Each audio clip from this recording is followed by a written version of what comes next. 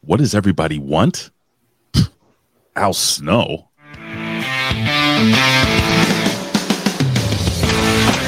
The A Show. Where smart is the new sexy.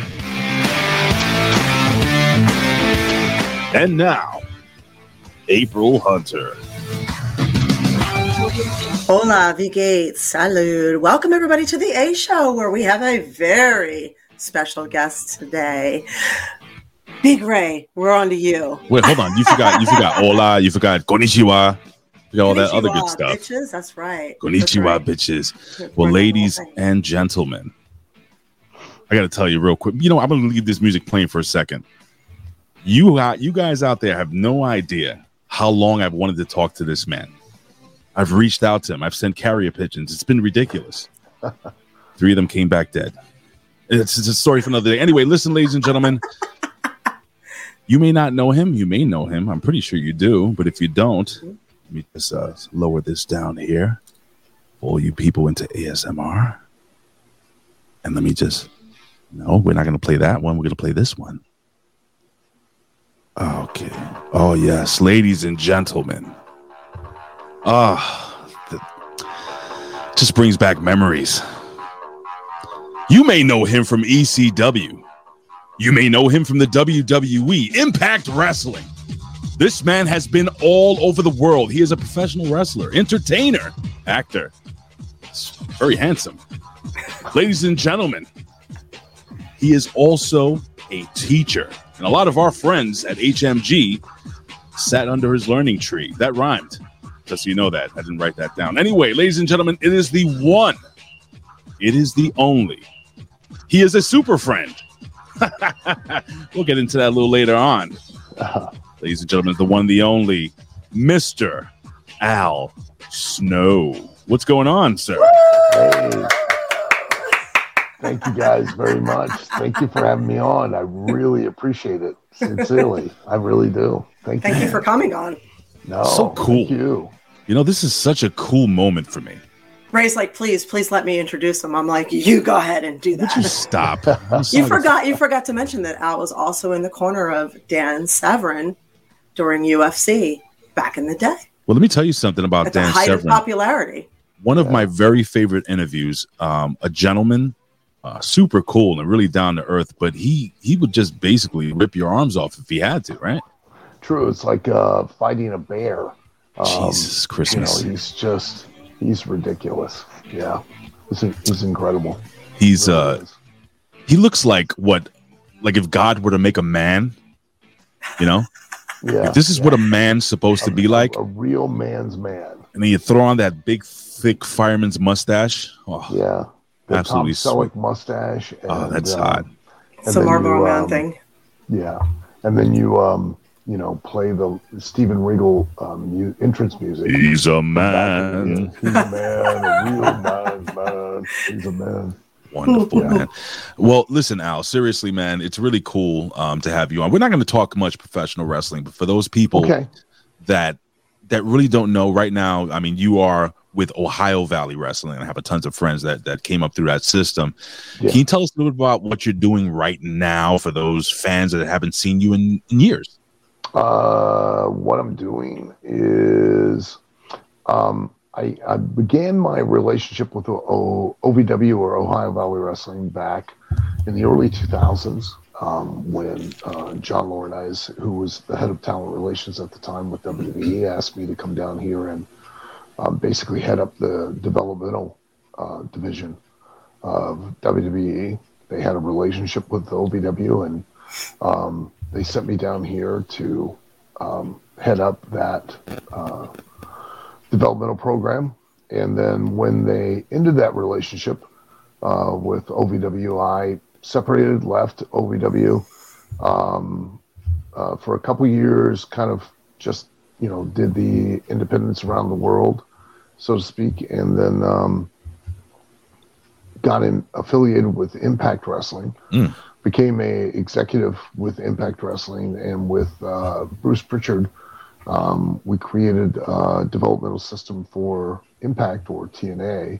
And then, of course, because it was just 2.5 hours up the road, we partnered with OVW, and I came back and started to kind of head up things again with OVW as far as the developmental for Impact. And then that came to an end, and the relationship ended. And then in 2018, I had moved back to Louisville and began very loose conversations with Danny Davis with OVW. And one thing led to another, and I decided to rib myself and buy a wrestling company. And, Jeez. You wanted to lose money?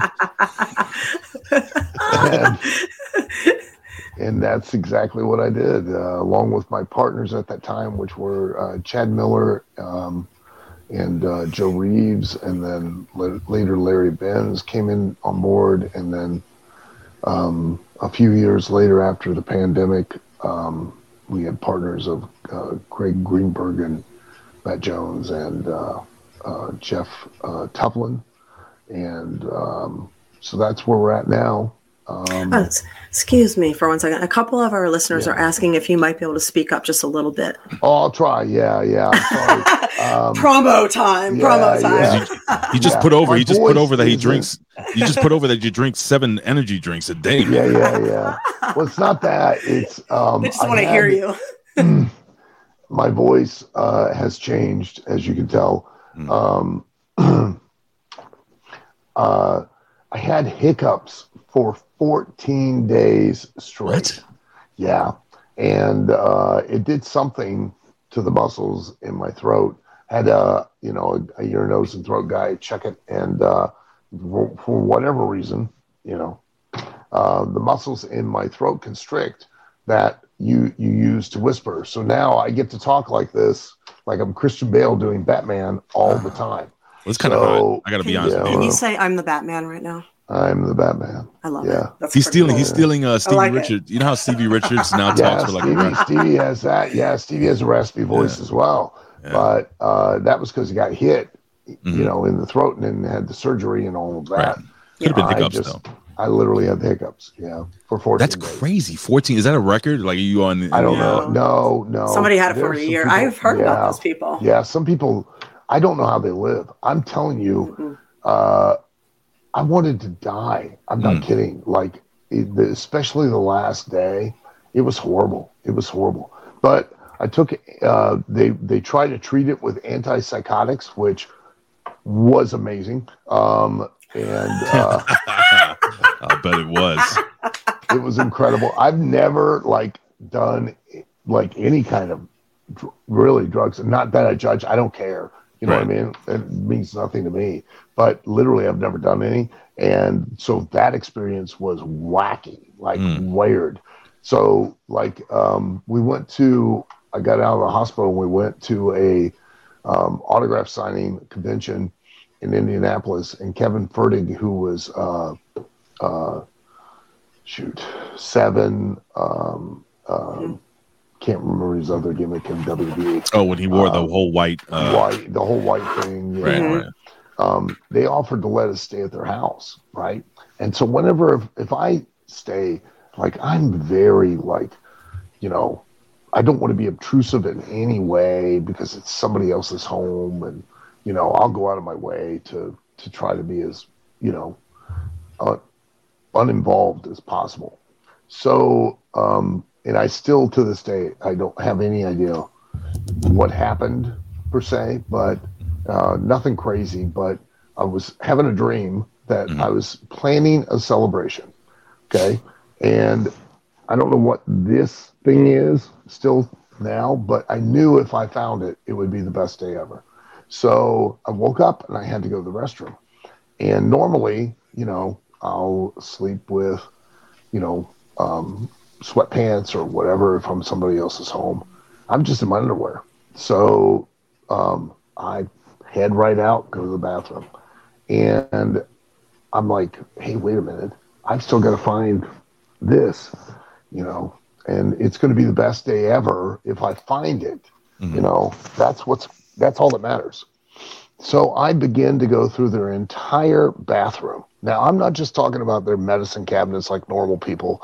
I'm talking about all their cabinets. I took the lid off the back of their toilet. Were you on the drugs at the time that they gave you? Yeah, I was. Oh, okay. Yeah, a lot so of you them. Yeah, you were seeing like awesome things. Okay, got it. Yeah. So I didn't stop there. I proceeded to go into Kevin and Katie's bedroom while they were sleeping and go through all their nightstands, all their closets, all of their belongings in the room while they were laying in bed, semi-awake, watching me do this. And then left, went in their daughter's room, went in their son's bedroom, went downstairs. I wasn't done. I went through their entire kitchen, where I went through the refrigerator, through the stove, through every cabinet, every dish, and then went into the living room and the office. The only place I didn't go was the basement of the garage.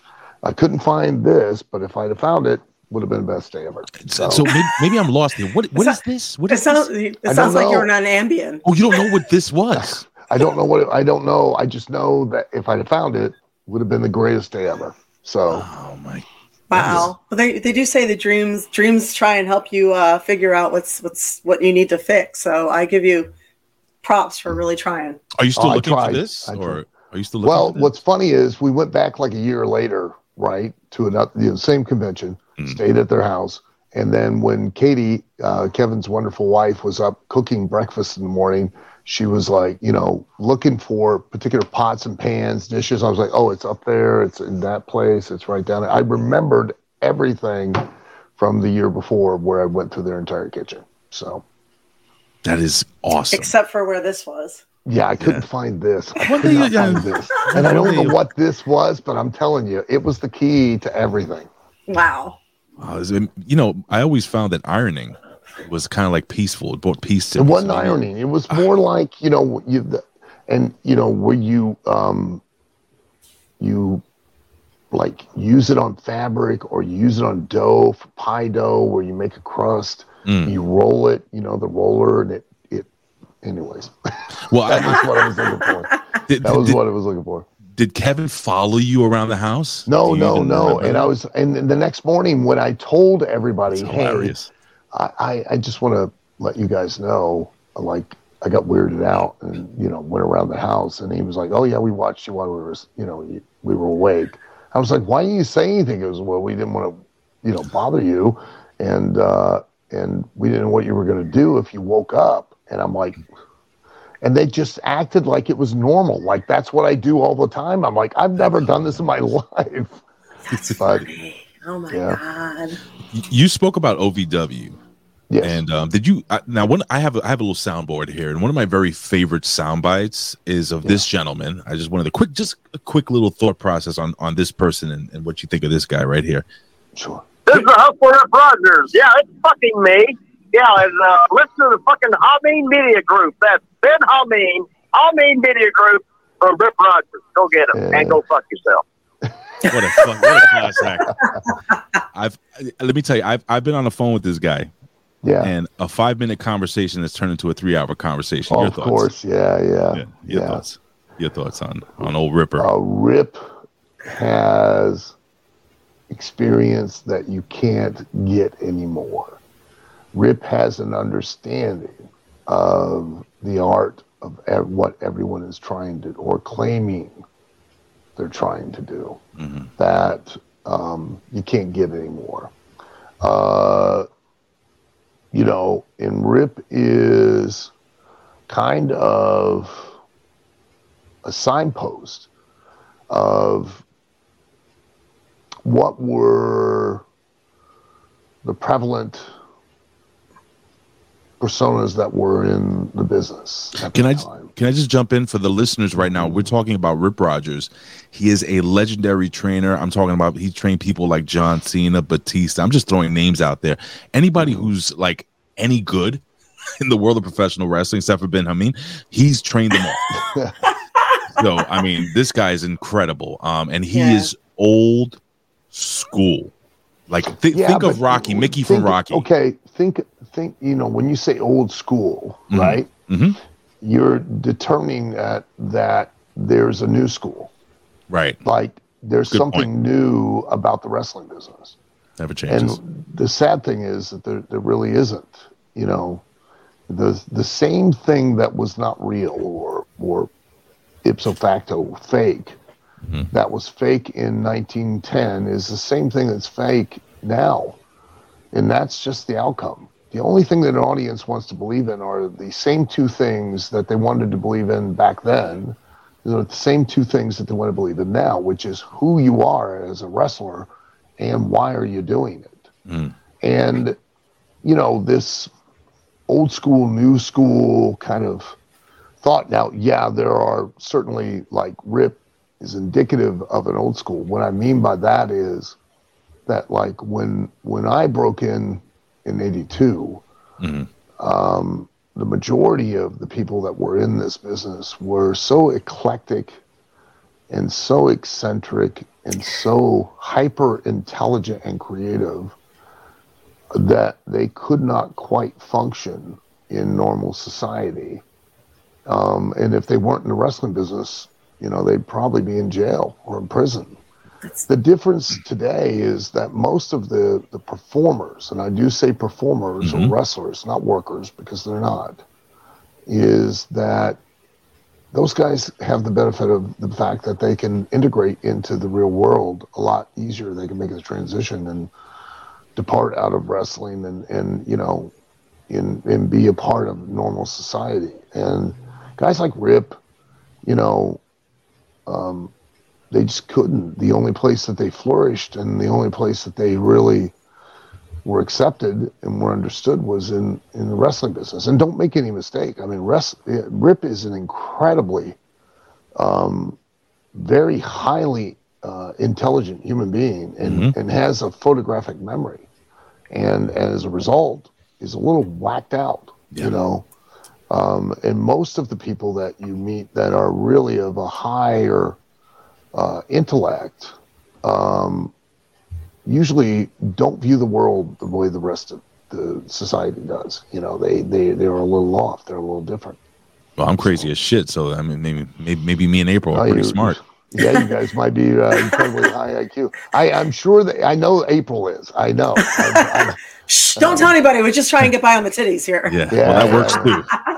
No, that's a profound statement. I never thought about that, but I mean, I did, but I didn't. I knew that at one point it seemed like WWE was almost doing like a cookie cutter thing where they wanted to have wrestlers that where they were kind of conforming. They looked very conforming, even though it was a kind of a very unique business. So they wanted their cake and eat it too. It seemed like they wanted these unique looking gigantic freaks, but they also wanted them to conform. This was shortly after they went public. So I thought that's kind of a challenge right there. Well, here's the challenge. Okay. The wrestling business has and will always be, if it's successful, it's the wrestler's business. And the reason why is because they're the product. You know, there's a big misconception, especially in today's wrestling, that, you know, with the advent of the voice of fans who don't really understand what it is they're talking about. You know, so-and-so got fired from WWE. We can never be fired as a wrestler because you're never hired. You know, it's a business relationship between the wrestler and the promoter. Promoter provides the platform that allows you to make yourself a star. And then you go out, and the minute you walk through the curtain, your endeavor is to make yourself a star, to make yourself a viable product that an audience wants to buy. Meaning you're able to motivate them. At the end of the day, you're no different than a movie actor. Movie actors' value isn't in how well they act. It's how well they draw. It's how well they draw. Yeah. Right. And that's what justifies a studio's investment in them. And the same goes with wrestlers. And, you know, a wrestler goes out just like a movie actor does, takes advantage of the platform, makes themselves into a star, into an attraction, and then the promoter and the wrestler capitalize on that and exploit it, and they both make money. And that's kind of gotten lost in the business today, that understanding and that acceptance of that situation. But as a result, the real control, the real power always laid within the locker room for decades. It wasn't until, a big propaganda campaign, was launched in WWF, WWE to subvert that idea, that and it became easy because there wasn't an older generation that passed down a lot of these things to the younger generation to make them understand that they really controlled the business, and it became Vince's business, and it became the writer's business, and no longer were the talent now held responsible for their successes or their failures. The writers and Vince were held responsible, and unfortunately, Vince and the writers have very little to do with it. I mean, it really comes down to the talent, and understanding and knowing that puts the power back in the talent's hands, but it also puts the onus, the responsibility back in their hands as well. They can say, there's politics, and there's always politics, and it's by nature, a very competitive business. You're going to have to fight and struggle both inside the ring and backstage. You're going to have to be on guard 24 hours a day, 7 days a week. That's just part and parcel of what you do. But your success and your failures are 100% your own. Yeah, and it seems that was almost like a calculated move. So at one point, the wrestlers, and we have a couple questions here I wanted to go ahead and address for a second, but sure. The wrestlers made a name for themselves. Yeah. So if a wrestler left a territory, a lot of times they might take the fans with them. Sure. And it seemed like it was like I said, a calculated move to take the power away from the wrestler's name and put that into the umbrella of WWE or F, or whatever you want to call it. Yeah. And we'll just use that for an example instead of a Ric Flair or a, Mick Foley. So we'll just use those examples. So instead of people coming to see them specifically, they're just going to market the name WWE instead of the talent. And it was like they were deliberately trying to pull the power away from the talent.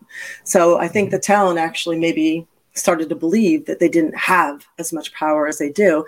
And there's so many things in wrestling that are so incredibly similar to what's going on in the actual world today. I always thought it was interesting where, you could take wrestling and you could take the government and you take the wrestlers and you take the people, and it's the same thing. Oh, yeah. And this is why, anybody who gets out of wrestling does very, very well in politics because they know so much. So they've seen so much, they've been through so much. Jesse Ventura is the most famous example, but there have been many wrestlers who have gone into politics and done very well. Oh, yeah.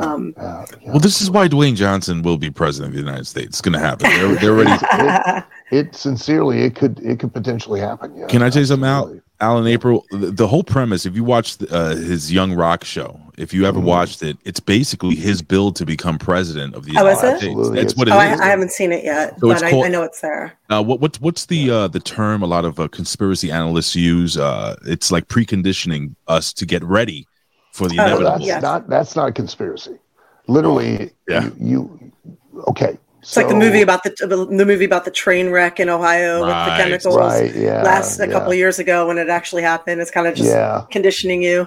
Well, I don't know about that. Could be a coincidence, but when you have a train wreck in Ohio, that's a coincidence. When you have you have a train wreck in Ohio, and you had a movie about it, that's a coincidence.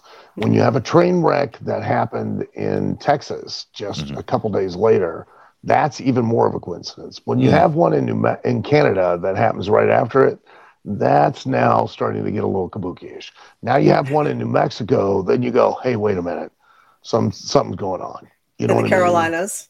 Yeah. Yeah. When you have so many Florida. in Florida, then you have so many, then you got to go, wait a minute. We're out of the quinky dank and we're now into something a lot more. Train derailment season. Yeah. You could chalk it up to the fact that, everybody's locked down and, they don't have anybody to work. They're just hiring anybody off the street to fix those train tracks. No? Or you could chalk it up to the fact that there's something bigger going on. Oh. Well, if we're going to talk about, okay. We're going to talk about everything. I mention this all the time, okay?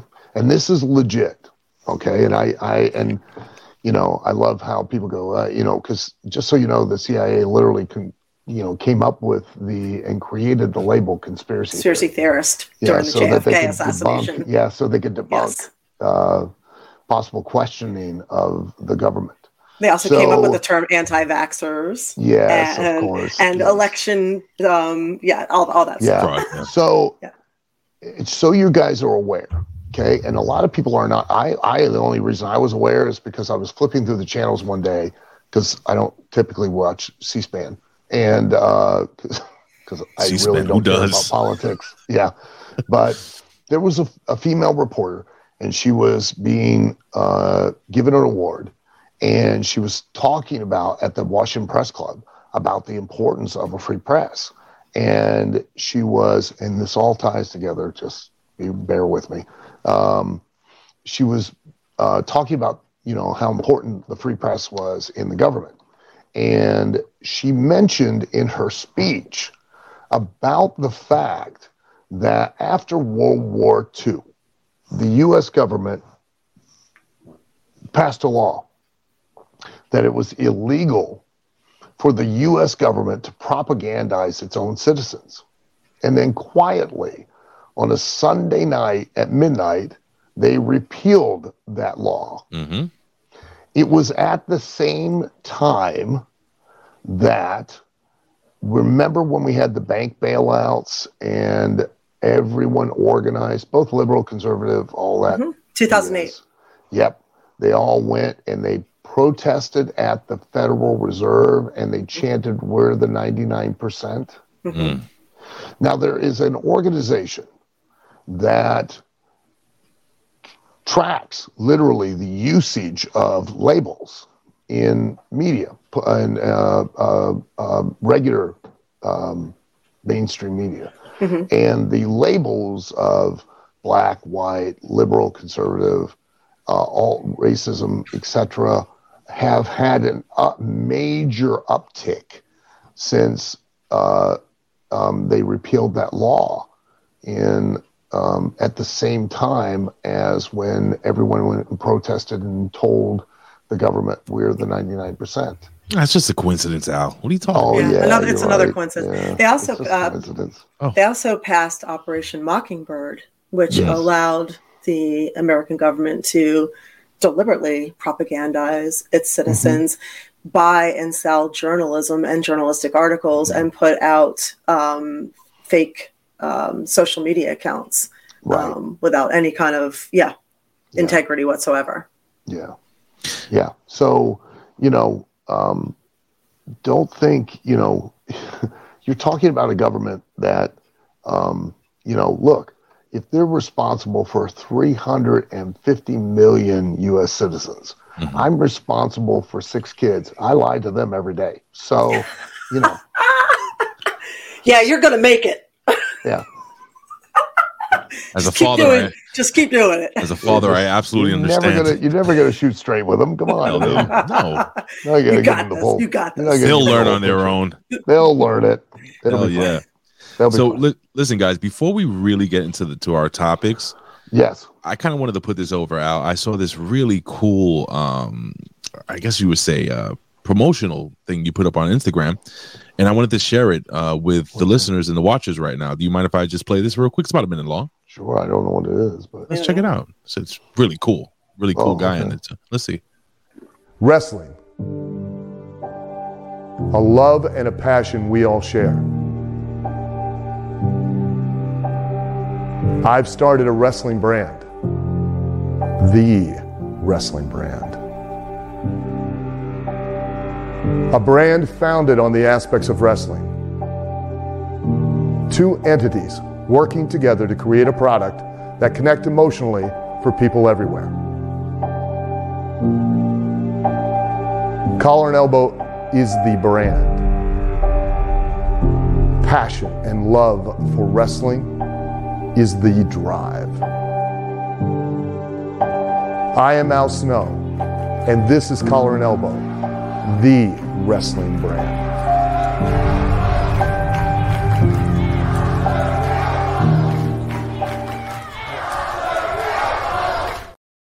Jesus Christ, that was intense. Can I go to your school now? I just want to get up and go. So can you tell us, before we jump into all these really cool in-depth topics, tell me, because I saw this, and I got to tell you, whoever put together that ad did a phenomenal. I'm not even kissing up. It's a phenomenal job. Levi, amazing guy. My God. Yeah, Mm-hmm. I just want to buy like elbow pads and just use them in the street. Yeah. For no reason. Well, April, careful. That's why, people like April and myself, that's why we do what we do. I mean, that's that feeling, that you get when you walk out there. There's nothing that can describe it. There's nothing that could possibly make you feel more alive than, in that moment. That's that's the drug that you get hooked on and that you want to do and replicate and want to repeat, and you just keep searching to have that experience over and over again every single night, whether you work 7 nights a week or once a month or, once a year. You just desperately want to, have that experience over. The adrenaline rush. Let me tell you, my father was a professional wrestler. That's how I got hooked up with Uncle Bill, Bill Apter. I've known him. That's my uncle, man. One hen, 2 ducks, 3 squawking geese. He calls me his adopted Jewish nephew, but I love that man. I love him so much. I do too. I love him too. So much, man. I do too. But my father, I used to see him come home after being away for like a week and just like beat the hell up. He had to get a real job, as I got older. But I get it, man. I used to see it in my dad's eyes. Rest in peace, Pops. But I get why you guys are addicted. He tried training me, and that shit hurt. It does hurt. Oh my God. I took up. I was an amateur boxer for a bunch of years, and I found that to be, and I'm being straight up with you, man, way easier. Yeah. Mm-hmm. But I took bumps in a boxing ring, so that was. So then us too. Kowalski's. That shit fucking sucked. I'm sorry. I'm sorry to be so blunt, but anywho, yeah, man, I get it, man. The adrenaline, but Collar and Elbow, that this is your thing. Like you seemed like, dude, you were so passionate, and I was just so drawn into that ad. So can you just really quickly tell us what you offer and stuff there? And I have to say, Aaron said you are one of the best trainers he has ever come across, and obviously he's coming from Killer Kowalski's too, and Rip Rogers, so he's high praise to you. Well, I'm very complimented. I think the world of Aaron. Collar and Elbow, my partner and I, Rod Hicks, wanted to, at the time there were some other wrestling, things out there, wrestling apparel and things like that. And what we wanted to do was try to create something that spoke to wrestling fans, and that if you were a wrestling fan, you got it. If you weren't a wrestling fan, you just saw the designs and you were like, oh, that's a cool design, I'll wear it. But if you were, the most important thing was that you could wear it anywhere, and you didn't have to worry like somebody's going to walk up and go, oh, is that a wrestling shirt? That's fake. And they're like, hey, thanks, Murder, She Wrote. How long did it take for you to put the clues together, Angela Lansbury? I'm just curious how you solved that mystery at this point in your life. You know what I mean? Because as wrestling fans, for whatever reason, we still have to deal with that, which is, other people somehow want to feel superior or Schadenfreude. Yeah, where they, downplay what you enjoy. And you're like, you do realize when you went to watch Spider-Man, it wasn't a documentary about a teen shooting jizz out of his wrist sticking to a wall. You know what I mean? Well, I mean, we've been around teenagers. That could be a possibility. It's possible. It's possible. I have some of my own. So, you know, I mean, but it was a way to allow a fan to be a fan and be a fan all the time and not. And as a grown adult male, I don't want to wear the face of another grown adult male on my chest. I just, you know, no matter how much of a fan I am. And I think that's why, like, Steve Austin was so successful with, you know, his merchandise and things like that, was because it appealed to everyone.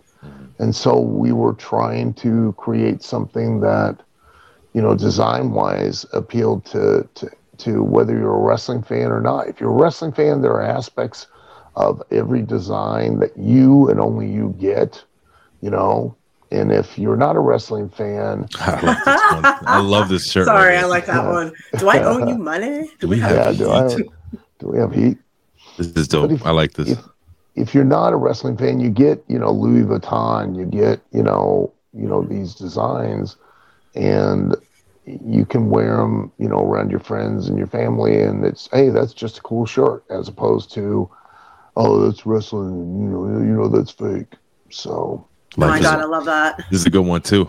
I know. I like these shirts. I dig them. I'm wearing this to work. They won't get it. Yeah, life's to work. Working stiff. That's what my wife says. What? But this is back in light, working stiff. I really do like these designs. You know, this shit is cool. Mm-hmm. I like this. Yeah, so we try to create stuff that, you know, anyone can understand and relate to, and it just looks cool, you know, whether you're a wrestling fan or not. Mm-hmm. Yeah, like everybody loves tigers.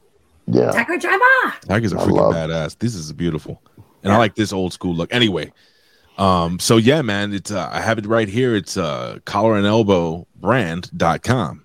Yep. Amazing and if stuff, they use man. the code Snowman, they can save 10%. Even if we have a sale, 30 or 40 or 50% off, they take that extra 10% off as well. Awesome. So nice. Very awesome. So, nice. Al, we have you on to talk a myriad of topics, my friend. Okay. Yeah. By the way, thank you for retweeting the clips, the occasional clip. We appreciate that. Yeah. Thank you guys for promoting and having me on. I really appreciate being on.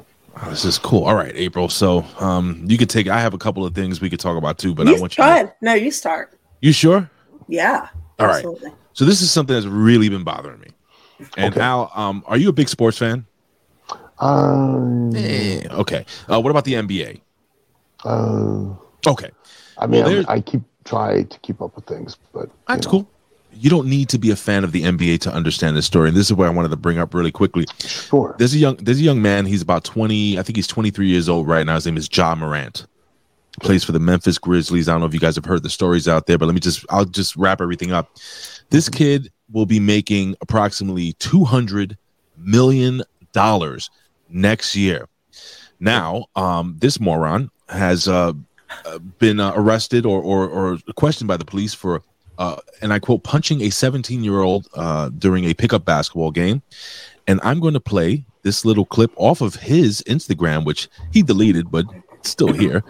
And basically, this is what the youth of America think is cool right now. So let me just click this. 1, 2, and 3. Look at this. Is a $200 million man. Take a good look. Oh, what's that? Flashing a gun on his Insta Live. Oh, it's that guy. Okay. It's that guy. So my question to you both, and I'll stop sharing this guy's face here. Let me just click this. What is it about? And this is not just, people may think this is something new. This has always been, and Al, you've been in the wrestling business forever. You've seen a lot. I'm sure you've seen tons of people with amazing talent that can make tons of money, can make other people money around them. Sure. Why does somebody choose to be so self-destructive? Why? Oh, man, that's a psychological question that can go so deep right there. This story really bothered me because this kid, if you ever seen him play, he is incredible. Sure. but he chooses to do all of this. Like, what is it? Dude, Laurie, you can go back so far with that. And Al, I'm sure you've seen this too, but a lot of kids grow up in such a way where they don't actually deep down inside feel like they deserve all the good that's coming to them. He came from a good family, this guy. He wants to live that thug life. He's not a thug. Yeah, but that doesn't matter. Talk it. Let's hear what you got to say. So you have two aspects. One is where you have a situation, because the coming from a good or bad family or, or circumstances really doesn't matter. Okay? And I've said this for years, and I've gotten a lot of heat for saying it, but you have a shirt for that, by the way, collar and elbow. I really don't care. It doesn't take a village to raise a child. It takes a parent to raise a child. And, when wrestling was really popular, really hot, I was in WWE, they would always trot me out to do these interviews with the local press and stuff. And one of the questions that was always asked is, well, don't you think you're a role model for these young children? And I'm like, no. If your child is looking anywhere outside their front door for a role model, you, as a parent, are not doing your job. Now, I don't care what you teach your child. I don't. As long as you teach your child what you think is right and what's wrong, and inspire and put that in that child to where when they watch me, if it doesn't jive with what you taught them, they're not going to emulate that. They're going to emulate you, because you ultimately are the parent and you're the one who's responsible for that child. And I think too much today, whether you're from a good background or a bad background, it comes down to the responsibility of the parent and how they raise their child. Absolutely. 100%. And how do you get heat off of that? I'm sorry. Why do people get angry for you saying that? Because they don't want to hear that. That's the truth. And that's something that people don't like to hear anymore. There's not the truth anymore. It's my truth. There's your truth, her truth. Yeah. And that's live your truth. Yeah, you can live your truth. You know what it is? There's a truth. Yeah, there's just one truth. That's it. There's one truth. That's it. You can spend it however you want. But and there's also the other part of immaturity. You have children. Now, understand, this kid's 20 years old, okay? He's 20, and he's a child, and really, you don't really, he's 18, he's an adult. No, he's not. At 18, I was not an adult. At 20, I was not an adult. I was an idiot. At 30, I was not an adult, okay? I'm still just trying to figure shit out at 59. You know what I mean? I'm almost 60 and I'm still trying to figure it out. I still don't have the answers. So at 20, this kid is clueless. And the problem that really comes down to is that the people that are surrounding him, that are wanting to make money off of him, are basically treating him and engendering the idea that he's invincible and that he can't do wrong. In that he can't be held accountable, nor can he be held responsible. And unfortunately, the only reason that they have been willing to give him $200 million. It's delicious. Sorry. Yeah, it is. But that's $200 million of responsibility, and that's $200 million of expectations. Like, think about it. You think that's delicious. Mm-hmm. You think that's exciting. Mm-hmm. You think that's, oh my God, $200 million. You don't get that for nothing. You don't have to sell that to me, Al. Oh, really? Oh. Well, now you've got $1 billion worth of expectations, my friend. Oh. You've got $1 billion worth of investment. Mm. You've got $1 billion of consequences that are now on your shoulders. You willing to take under that $200 million worth of responsibility now? Yeah. You don't look at that, because if I'm going to give you 200, I want $1 billion back. Yep. I'm not giving it to you to give it to you. I'm investing in you. Right. And that means you have a responsibility. Are you willing to take $1 billion of responsibility? Are you that excited, that pressure, that stress that you're going to live with 24 hours a day, 7 days a week, that you're under a microscope for the rest of your god-awful life? If you are, then do it. If you're not, don't fool yourself. Don't sit there and tell yourself, oh, yeah, I'd do whatever it took to do $200 million. If you would do whatever it took, you'd be getting $200 million now. And you're not willing to do whatever it takes. And that's why you're not getting $200 million now. You know, a great poet, from Brooklyn, New York once said, more money, more problems. Yeah. And by the way, because you have more problem, you have more responsibility to more people. Absolutely. I just want to thank everybody who's here. We are reading your comments, even though we're just, but we're seeing it.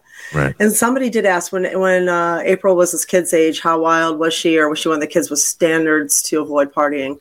Dude, I was a fucktard. So that's all. And yeah, I mean, 18 years old, I was a complete fucktard, making all kinds of bad decisions. I graduated. I was a senior at 16. My mom put me in school early just to get me out of the house. And I graduated at 17. And I left my mom's house at 17. So I was living on my own from then on, basically. So I was a weird combination of making bad decisions and then also trying to adult. And it was a conflict. By the time I turned 21, I was becoming a full-time burlesque act where I was on tour nationally. So that is when I started to handle money, because at that point, burlesque was a lot of money. So I was getting paid $2,500 a week to show up, plus tips. So I was making $5,000, $6,000, $7,000, $8,000 a week to work. And I had to get my ass there and be on stage and have 3 and 4 shows a day and make sure they were going to be good shows. So I was somewhere in the middle. There was a lot of responsibility, but I was still making bad decisions. So I look back now and realize how many bad decisions I made. Dude, I turned down a WWE contract. Yeah. And I was still old enough to make decisions where I should have been smart, and I still didn't make a smart decision. Al, you chuckled at that. Al, why did you chuckle at that, man? Well, because they're not necessarily bad decisions. They're ultimately decisions that help to shape and form who you are. True. And the only experience is the best and the worst teacher, because you don't get the test until you don't get the answers to the test until you failed. True. You know what I mean? And trust me, I've made plenty of decisions that I go back, but then I realize if I hadn't made those decisions, I wouldn't be where I'm at now. So, it is what it is. Do you ever regret using those Iron Sheik gimmicks that you guys? Jesus Christ, you and David. I don't regret them. I love them. Shit, those things are amazing. You know what do they call again? Well, if they're from the Indian culture, they're called joris. Yes. Or mudgars. Right. If they're from Persia, they're called meals. They're slightly shaped differently. They have a different torque, different dynamic, but each one. So yeah, they call sciatica to me. I don't have any meals, but I have joris. Yeah, those things are cool, man. I see you and Dave. Man, I know I'm going off topic real quick, but I never had a chance to really. Actually, I might have told David, but what a freaking transformation that guy made, man, with his body. Yeah. I don't know if are you familiar with David Hero? April. Oh yeah.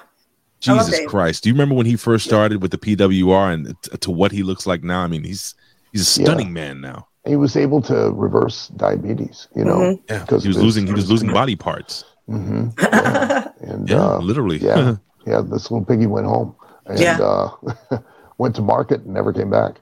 Cut off toes.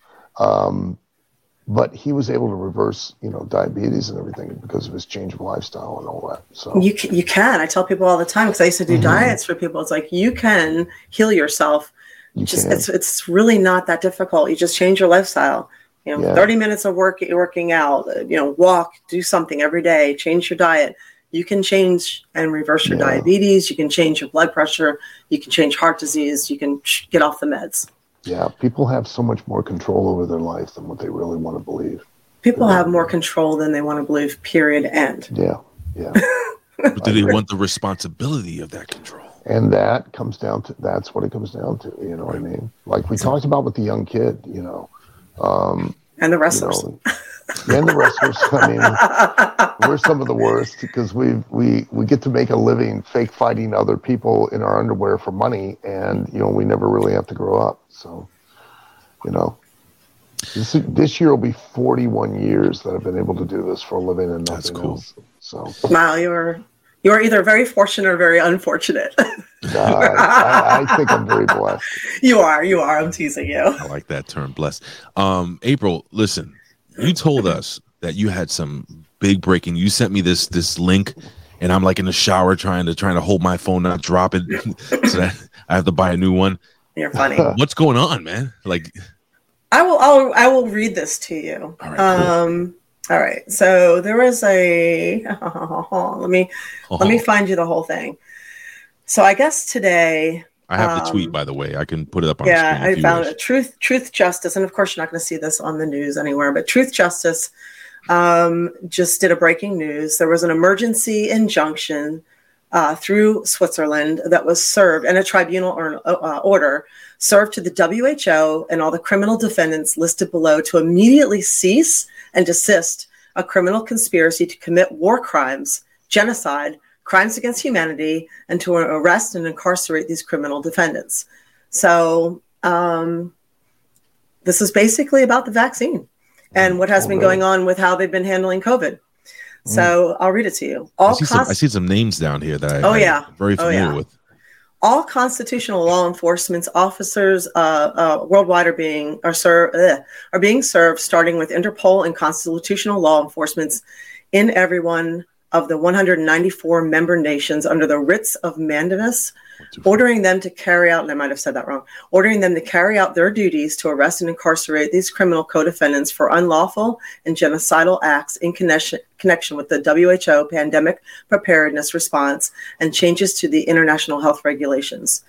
Tribunal writs, God, I can't speak today, I'm so sorry, of mandamus, am I saying that right, is defined as, quote, the lawful term writ of mandamus refers to an order by a court to a lesser government official to perform an act required by law, which he has refused or neglected to do.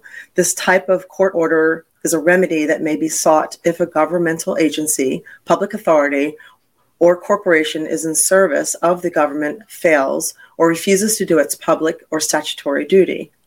So this has been ordered by the tribunal under Article 6, genocide, and 7, crimes against humanity of the International Criminal Code. The list of defendants. Here we go.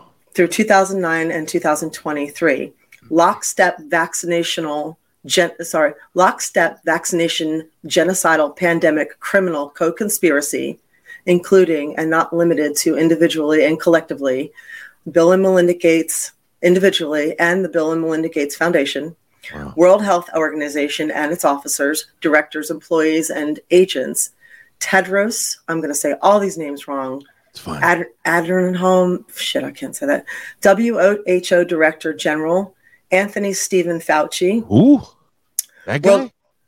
World Economic Forum, Klaus Schwab, and officers, directors, employees, and agents, Michael Bloomberg, David Rockefeller Jr., Warren Buffett, George Soros, Ted Turner, Oprah Winfrey, Rockefeller Foundation, Global Business Network, Peter Schwartz, Chairman GBN, convicted vaccination genocidal pandemic and neural monitoring governmental executive defendants, Xi Jinping, General Secretary of the Communist Party, Vladimir Putin, President of the Russian Federation, Donald J. Trump, Joseph R. Biden, Benjamin Netanyahu, Boris Johnson, Matt Hancock, U.S. Secretary of Health, UK Secretary of Health, the Crown Corporation and any and all of its subsidiaries, including and not limited to Serco, Justin Trudeau, Prime Minister of Canada, Scott Morrison, Prime Minister of Australia, Jacinda Ardern, Prime Minister of New Zealand, Stefan Löfven, Prime Minister of Sweden,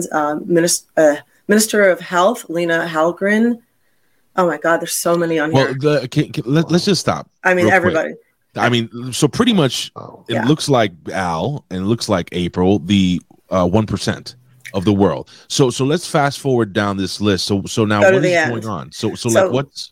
But at the end, it says Global Alliance Vaccine Initiative, the Vaccine Alliance, including not limited to its pandemic vaccine program, World COVAX, People's Republic of China, et cetera, et cetera, et cetera, and Pfizer, AstraZeneca, Moderna, Johnson & Johnson, and the Pierbright Institute. Sure. Good Lord.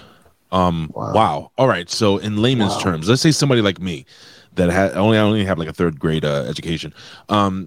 Like break this down to me in layman's terms. Like what the hell is going on? Like, all these people, I'm supposed to trust these people, not Dr. Fauci. Well, there's a video that will explain. Wait, here we go.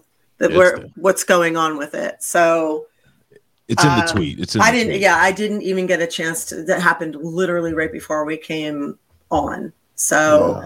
Obviously a lot of the stuff that has been happening, all these little trials that have been going on are actually kind of big trials.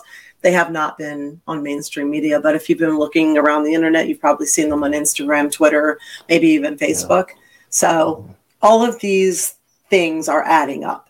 Where there's, Fauci has lied, and I found out that American tax dollars did fund COVID. Gain of function research. So we literally paid for COVID, for our lockdowns, for our mask mandates, for all of this to happen to us. So they're finding all of this out. So they're finally doing the real science and the real research independently. So Al, one name I didn't see there is Vincent Kennedy McMahon. What a surprise! Yeah. That's the one slick son of a bitch, pal. Yeah. But what are your thoughts on this, man? Just like. The only thing I could say is that I think no matter what side you're on, I think, and I don't know why it's become why is it two sides? But I don't know why it's become so wrong to question everything. Mm-hmm. See, that's our thing. Even if you're being given information that, let's say, is pro-vaccine, why aren't you allowed anymore to question it? If you're given information that's anti-vaccine, why are you now not allowed to question that? Why are you not allowed to be cynical anymore? Why are you not allowed to formulate your own opinion? Why is it that you have to accept whatever the narrative from any one person is or any one side, and you can't make those decisions for yourself, and let's face it, from both sides, you face ridicule and you face criticism for doing that simple act of questioning, of having some cynicism and some circumspection and wanting to require more information. And I don't understand where we have gotten as a society to where that's now wrong, where used to that was the norm, where you were allowed to do that. Really quick, I mean to interrupt you, but we're closer in age than April. April's in her mid-20s, right?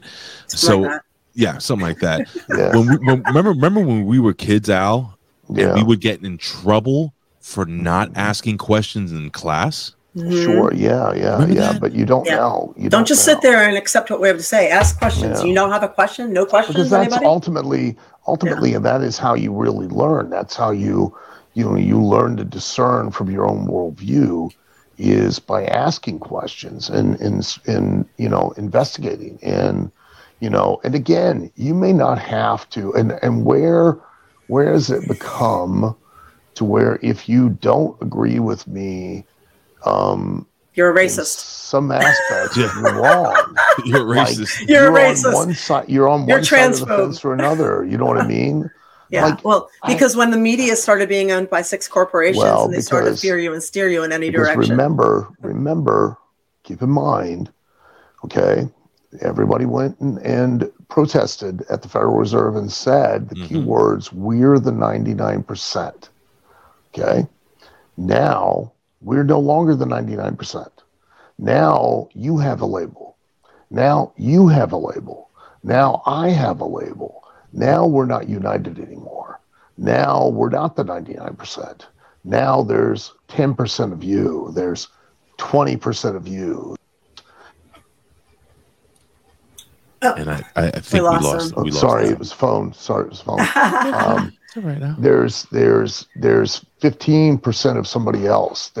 So now there's no longer 99% of any one group. It's all these individualistic groups that have their individualistic perceptions, their individualistic dichotomies, their own directions, their own interpretations, their own personalities, and everyone that is not them is now wrong.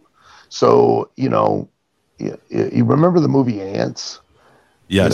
And in the the scene where the grasshoppers were like, we don't want to ever allow the ants to realize that there are more of them than there are of us, and that they really have more of the power than we do. You know what I mean? Mm-hmm. And that's what it comes down to. And that was why they repealed the law that allowed the U.S. government to propagandize its own citizens. Now, a lot of people will say, oh, you're a conspiracy theorist, but don't fool yourself. Don't think, because regardless of whether you're a Republican or a conservative, or you're a Democrat or a liberal, you're in between, they are two wings on the same bird. Yep. And those people, no matter who you elect, that was wonderful. Okay, no matter who you elect, that was awesome. They don't care about you. Now they'll tell you they do, but they don't care about you. And two of the biggest works in the world, in life, are wrestling and politics. And we have gotten to the point where both are so arrogant that they don't even try to hide it from the general public anymore. They just straight up tell them, hey, yeah, we're bullshitting you, and we know it, and there's nothing you can do about it, Yeah. And you've just got to accept what it is we tell you, and take it for what it is. And, and God help you. You're demonized if you question anything outside of what's popularly accepted, you know. And you're a conspiracy theorist. Oh, you wear a tinfoil hat. I've never worn one in my life, but one thing I do is I do question everything, because I know everybody's got an angle, and everybody's working, and everybody's trying to get over on everybody else. And that's not being cynical, and that's not being pessimistic, and that's just life. That, you go to a car lot and try to buy a car. The car salesman is trying to work you into buying the car so that he can get over, so he can feed his family. The politician ain't looking to serve the public. The best example of this I can give you, okay? V for Vendetta. Honestly, the best example I can give you of this, it was such a moment for me, and it was so simplistic. Just recently, I go do a public appearance here in Louisville, help to promote OVW, and it's in Germantown, section of Louisville, okay? And every year they have this celebration. I can't remember what the thing is. It's a goofy German thing, because of course, it has to be something like that. So they have a little stick that's about 6 inches long. It's shaped like a football, and it lays on the ground. And then you have basically like a broomstick. It's about 2 inches around. It's about 4 feet long. And then the objective is to hit that small missile-shaped piece of wood. Is it Oktoberfest? Oktoberfest? No. I'm trying to look this up, man, to help you out. I can't remember what the name of the thing is, but you hit it with your broomstick and you pop it up off the ground, and then you have to use the broomstick to hit the missile-shaped stick as far as you can for distance, okay? It's a competition.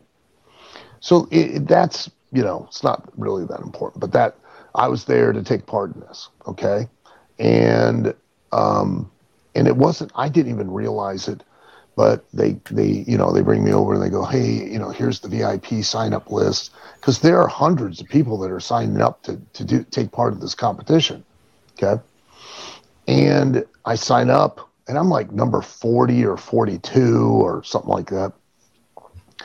And we're standing there and all of the VIP people, okay? This was fascinating because I didn't even realize it until the guy that works for me in OVW, his name's Brian Kinnison. He is the commentator, and he was the one who, it was such insight. All of the people that were a part of the VIP list were all public servants. They were all elected officials or people that were candidates to be elected. And they got to go before the very people they were supposed to serve. Hold on, I think my wife is calling me. No, it's not her. Okay, sorry. Okay. Continue. Do you, right. in that, and I did, right? Fascinating that you are trying to be elected as a public servant, but yet now you are being afforded privilege before the very public that you serve because you get to go before anyone else.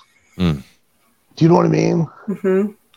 And we have become a society that now we treat senators and congressmen and mayors and governors as if they're royalty. Like they have special privilege. Yes, like sir. They are now in a status above us when it really is that they work for us. And they're public servants. Correct. Hello. But we treat them as if they're royalty, And I think that's where we have, as a country, we've went wrong. Jeez, man. And we've given these people in politics a free pass. They now feel, I think the system has become so corrupt from local to county to state to federal that it's the norm of operation for them. And, the objective is to just become in those positions of power and authority so that you can now benefit yourself, not anyone else. Al, just recently there was in Chicago, we spoke about this last week, where Lori Lightfoot was basically voted out of her position as mayor. And, I'm going to use her as an example. Al, tell me if you agree or disagree, but she was the perfect example of somebody who just wanted to push whatever agenda she wanted to push. She wasn't working for the actual citizens. If she was working for the citizens, then when crime spiked, I think it was 150% the second term she was in office. And I might be lowballing that. I mean, these quote unquote public servants, the way we teach them a lesson is by getting rid of them. True. Mm-hmm. But I don't think that you can single out any one particular politician. No, I'm using her as an example. I know that, but you shouldn't. You should use them all. It's true. Not one of them you're right, is man. better. Not one of them is better than any other. Right. Not one of them. Not one of them. Whether I don't care what side of the fence you're on, it means nothing to me. Because I don't give a two cents about politics. Mm-hmm. It's so absolutely, completely corrupt. The idea that you really think that you're going to elect someone who's going to genuinely care about you, they aren't. They're going to use you to ultimately benefit and further themselves. I'm curious to ask, do you guys ever think we'll ever get to this point as a society where we do abolish single elected officials and we govern ourselves? Is that going to ever happen? No, we should never be allowed to. Why not, Al? I'm just asking.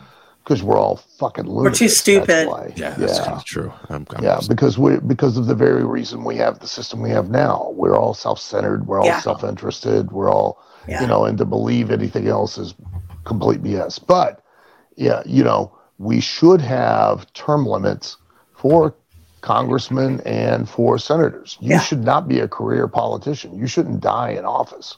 I don't care what anybody says. Agreed. There's no 100%. reason for that. Mitch McConnell. Who? There should be no lobbyists. There should be no, if you are trying to get elected to me, tell me what you've done or going to do to get term limits, to disallow insider trading as far as Congress is concerned, to prevent lobbyist influence and power. If you can tell me things like that, I'll elect you. Otherwise, I don't have a time of day for you. Okay? Right. Simple as that. I think, quite honestly, we're in a day and age, we don't need Congress anymore. We don't. Or health insurance.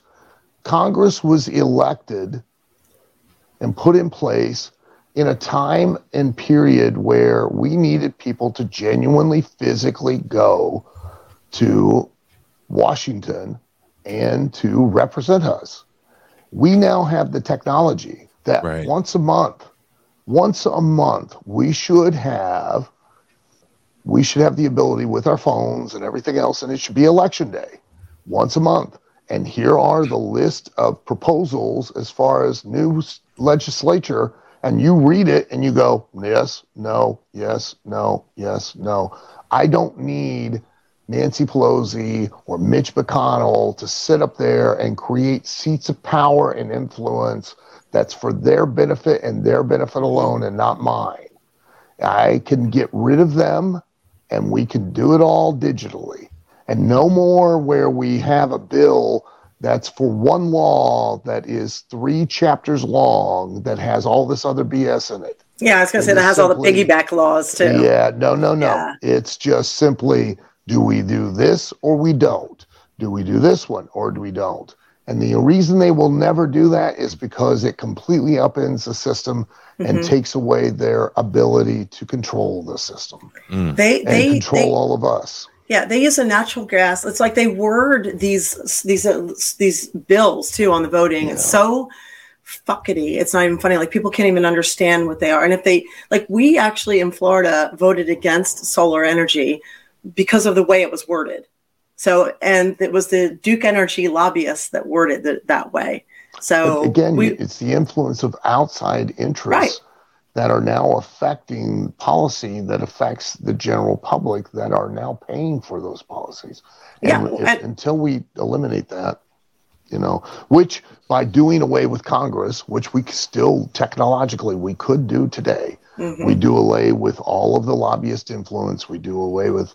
And now they'll find other ways. Sure. They'll, like the pharmaceutical companies now, because of Reagan allowing, pharmaceutical companies to advertise on TV, we have that influence. But at least it's trying to influence us. It's not trying to influence other people that have even completely separate interests from us. So. Great point. I just really want to quickly jump in. Al, how much more time do you have for us, my friend? I get a little bit more time. Yeah, sure. All right, cool. I just want to make sure. We usually go an hour and a half. If we go a little over. Yeah. Okay, cool. I just wanted to throw it out there. It's been a fascinating conversation. Has it been? Yeah. I don't know how fascinating my part of it has been, but we're quite. I don't know. I'm speaking for myself. I'm enjoying this conversation between us three. I want to go back to what some of your topics, but I wanted to throw something in here real quick before we move on. Is this the video you sent me? No. I have that ready if you ever want do you? to Okay. talk about it. Yep. No, somebody said, that's Morty. Yeah, that is Morty. I'm a medical foster. So I have a new little guy with me this week. Oh, he's not so little. He's an American Pit? He's something like that, or a boxer mix. Yeah, he's a good boy. Little bit dumb, a little bit sweet. So I was just going to mention before we go into some other stuff and I thought this was really interesting. Psychology Today came out with an article on how to have a better recovery on your weekends. Because a lot of people, especially in America, we don't get a lot of time off. And when we do, we often spend it doing everything around the house that we can't get done during the week. And apparently we're just not regenerating, and it leads to burnout real fast. So, and it also leads to like the Sunday blues. You know, you get to Sunday and you're just like, you can't even enjoy Sunday because you know you have to go back to work on Monday. So here's a quick idea of how maybe you can regenerate more effectively. So you have to take 3 things into consideration. So what is the mental nature of your work? So it's saying those in non-creative jobs should look for ways to explore their creativity through hobbies like photography or writing, maybe painting. So if you're in like a menial job type of thing where you're dealing with customers, customer service, sales, maybe doing something creative on the weekends is the way to go. If you are in a creative field, you might find that doing something menial works for you, like gardening, mowing the lawn, something less creative. You don't like to mow the lawn now? Well, you know, sucks. Something where you don't have to be creative. It helps you shut your brain off a little bit. So some of that work. Number 2 is, what is the physical nature of your work? So if you're very physical, you might want to sit down for a little bit. If you sitting at a computer desk all the time, you might want to get up and move. So, you know, this is common sense, but I don't know if a lot of us kind of take that into account. And number 3, what is this? Very common. Right, exactly. And 3rd, what is the social nature of your work? So if you are working with a lot of people, you might want to have more solitude or quiet time on the weekends. If you work from home, work by yourself, you might want to get out and socialize. Right. So whatever you are doing, whether it's being, you know, someone's like, watch porn and play putt-putt. So works. Yeah, whatever works for you, dude. So it's always playing with balls. Yeah, exactly. All about the balls. Yeah. But, you know, whatever it is that you are doing for work, do the opposite on the weekends, and you might get more out of your downtime, and it might help regenerate you a little bit better and avoid some of that burnout. What does one of the things, I apologize, I want to interrupt. No, I was going to ask you what are your thoughts? One of the things that I found that there for a while, it was like I had anxiety of I'm not doing enough. And I think a lot of people suffer from that. Yeah, shoulda. How to rest. Suffer from the shouldas. I'm not living enough. I'm not saving enough. I'm not. And I realized it's because you're inundated.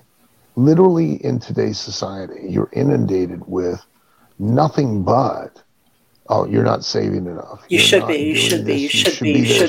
You should be. Yeah. And one of the biggest things that helped me was I just shut the TV off. Yeah, man. Mm-hmm. You know, and get off the phone. It was the biggest influence in regards to the should be's. You should be this. You should be that. You should be that. I'm like, I don't have enough hours in the day to be all the things I should be. You know what I mean? I don't know how people can do it. I really don't. And I don't know how you can possibly live a life that everyone is trying to portray that you have to live. So if you just shut it out and just go live your life, a lot of that goes away.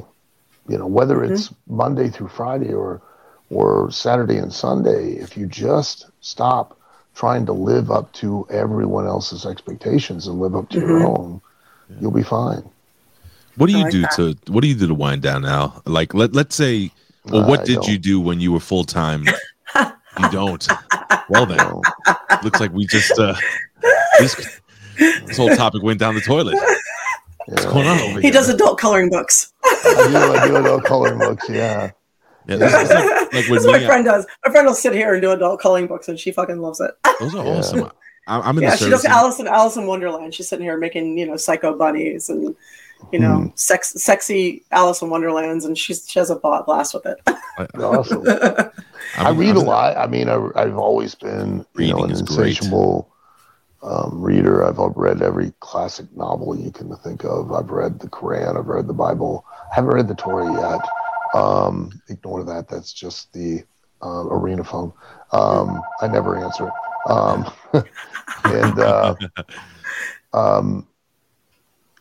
You know, that's one of the things that I've always enjoyed doing is reading. But, you know, for some people that, you know, they can't find the time or whatever, one of the things that you can do is just, yeah, there you go. There you go. I read all the religious books too. Yeah.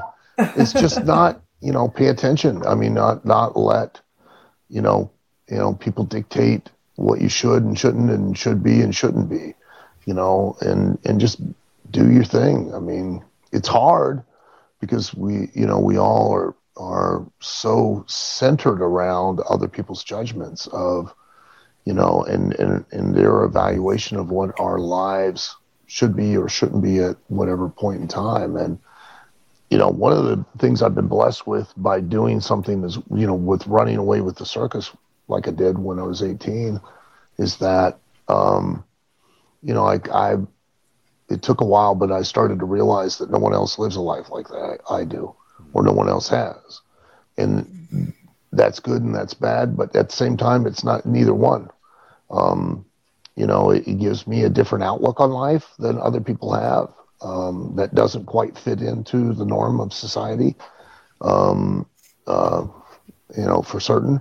And, but at the same time, it also gives me more of a understanding of life than what other people have because of the experiences I've had because of that life. So, and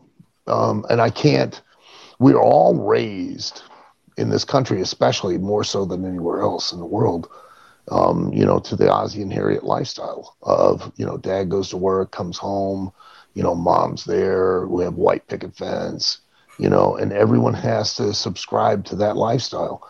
And everyone doesn't have to subscribe to that lifestyle. You do you, and just be you, and don't worry about what other people think, because who cares?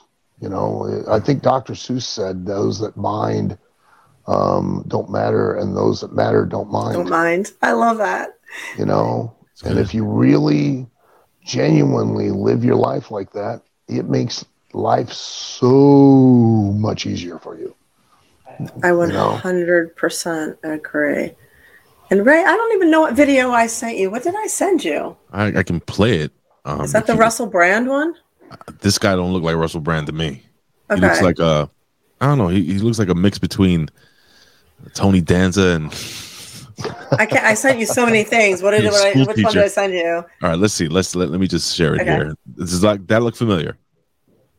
Yeah, you don't look like Russell Brand. Yes. This is the one about, yes. It's about Americans being denied access to basic information. Al might like this one too. All right, so I will play it. Yeah. And you tell me if you need me to stop it. Here we go. Go ahead. The United States is attacking ordinary, intelligent human beings by depriving them of any basic knowledge of what is actually going on. We don't know what happened with the origin of COVID. We have no idea about Epstein. We don't know what's going on with the vaccines. We don't understand the source of the inflation. We blinded ourselves from looking at the M1 monetary aggregate when the Fed pumped us full of cheap cash. We have no clue how to resolve something as dumb as the Epstein. To whom did Ghislaine traffic? I don't know. Yeah, well, can't find it. Sorry, bye. Yeah. No. That's called propaganda. Oh. Yeah. And and it's being utilized at an alarming rate. And again, guys, the one thing everyone should do, question everything. Mm-hmm. Question it all. Don't just accept whatever the narrative is. Don't accept what it is that makes you feel comfortable. Question, doubt, be curious, give some kind of inspection, give some introspection, give some retrospection, but certainly always be suspect of everything that's being told to you. That's your real responsibility, as a person and as a citizen. Don't just accept what's being sold to you. And if they're going to sell it to you, make them earn it. Make them convince you. So that way, at least if you're on that side of the fence, at least if you're on that side of the fence, look, you're 100% on that side of the fence because you bought and paid for it. But don't just take anything just on face value. Always question, always wonder, always doubt, never just assume.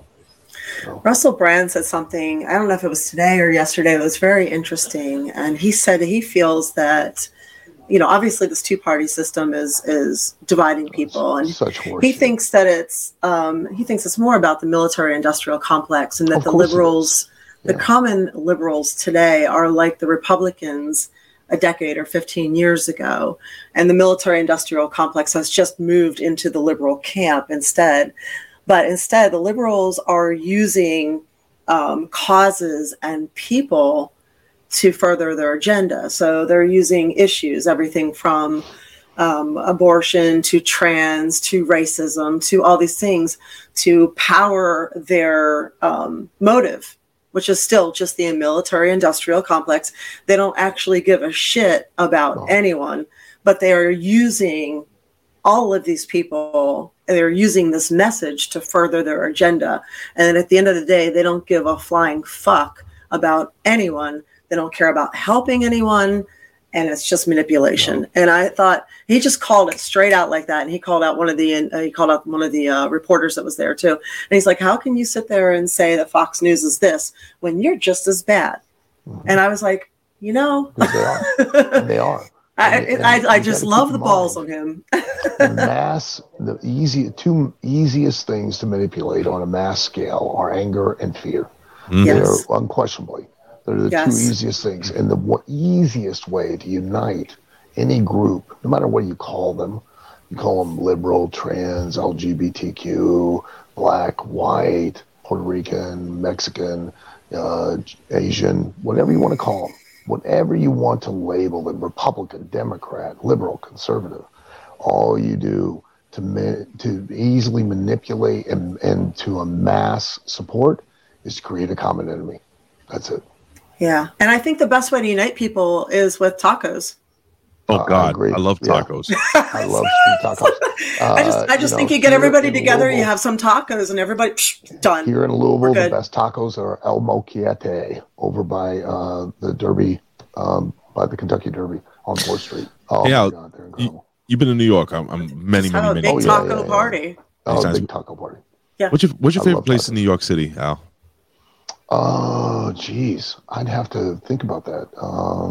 To eat tacos. Yeah, it's been a while since I ate tacos in New York City.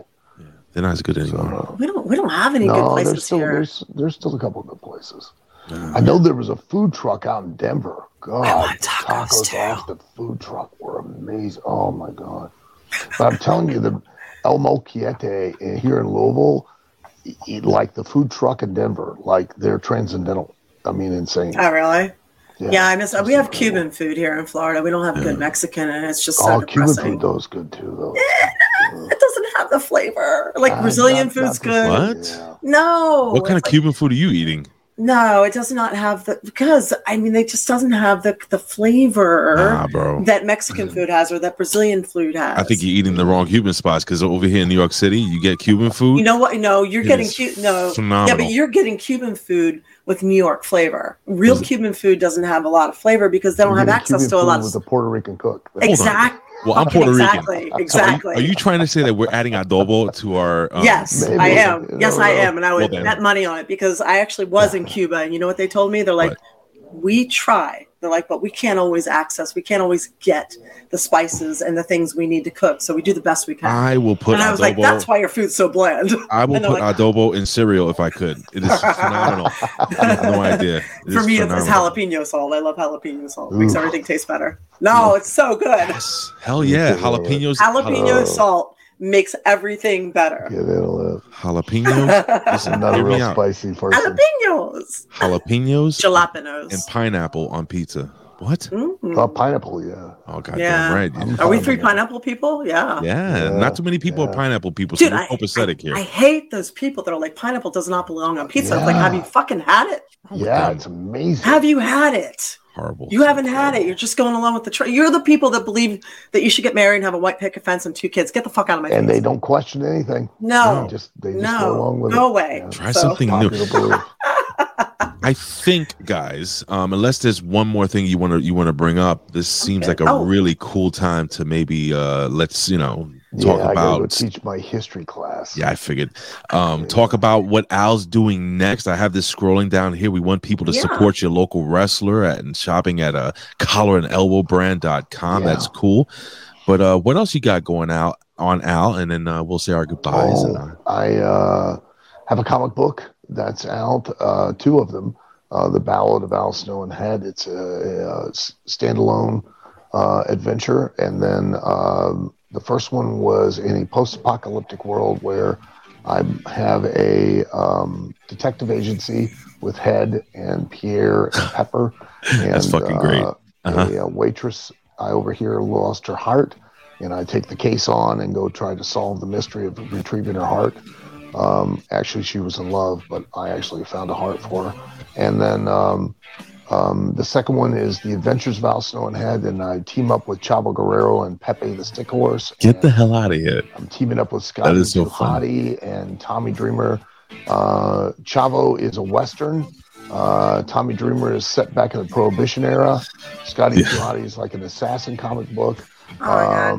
So they're true to some of your stuff right there. And then the Metaverse, that one part of 2 video games. One is WrestleQuest, and that one too. I like that. And then OVW, you can go to ovwrestling.com, check it out. And we're live on Fight TV from 7 p.m. to 9 p.m. every Thursday night, Eastern Time. You can follow me at The Real Al Snow on social media. So, All right, hey, well, hold on. I can't let Al go until. Aren't you a super friend? You I'm super friend. Yes. Yeah, we're all super friends. We're all super friends with superfriends.com. You can go to Dave Hero, and he has Super Friends. He's got God, I can't think of what it is right now. He does autograph sales and all of that too. Mm-hmm. So if you just Google David Hero and Super Friends, a whole bunch of cool stuff. A whole bunch of stuff pop up. Yeah. Did you know I was Cal's very first professional wrestling interview? Me and Ben. Oh, were you really? Yeah, the awesome. Very first interview before he actually got in the ring. Yeah, we had the very handsome Cal Hero. Now he has a mustache and muscles. It's crazy. Oh yeah, and a mullet. Up so fast, and a mullet, yes, and a fanny pack. Go ahead, April. That's right. No, I just wanted to say thank you to everybody who came and watched us live tonight. Appreciate all of you. I know we didn't get to take a lot of questions, but thank you. We read all of them. And I also want to mention that we have a special guest next week for St. Patty's Day. What? Your favorite cosplayer and mine. We have Shelly Martinez returning with her amazing cleavage and her sense of humor. So, it is amazing. By the way. we will have a good time with you, me, Shelly. We will have some fun, and Al can't leave here without pec flexing. Yeah, you got to pec flex. Yes, we have to pec flex out of here, right? I'm wearing black, so. Well, for myself, Big Ray Hernandez, for April Hunter, and our amazing, really cool, and just. It's been an absolute pleasure, Al, having you on, man. Thank you guys very much. I really appreciate being on. I would love to say that we'd have him back on, but I don't know if you have the time, Al. I'd love to. You just let me know, and I'll be making the time. Awesome. Okay? We would love to have you back on. Thank you for taking the time to be here for us and everything. Yeah, everything I hope for and more, guys. Yes. Thank you. Mwah. All right, guys. We'll see you next week, guys, here on The Age Show. With Shelly Martinez. Ooh, tell her I said hi. I will.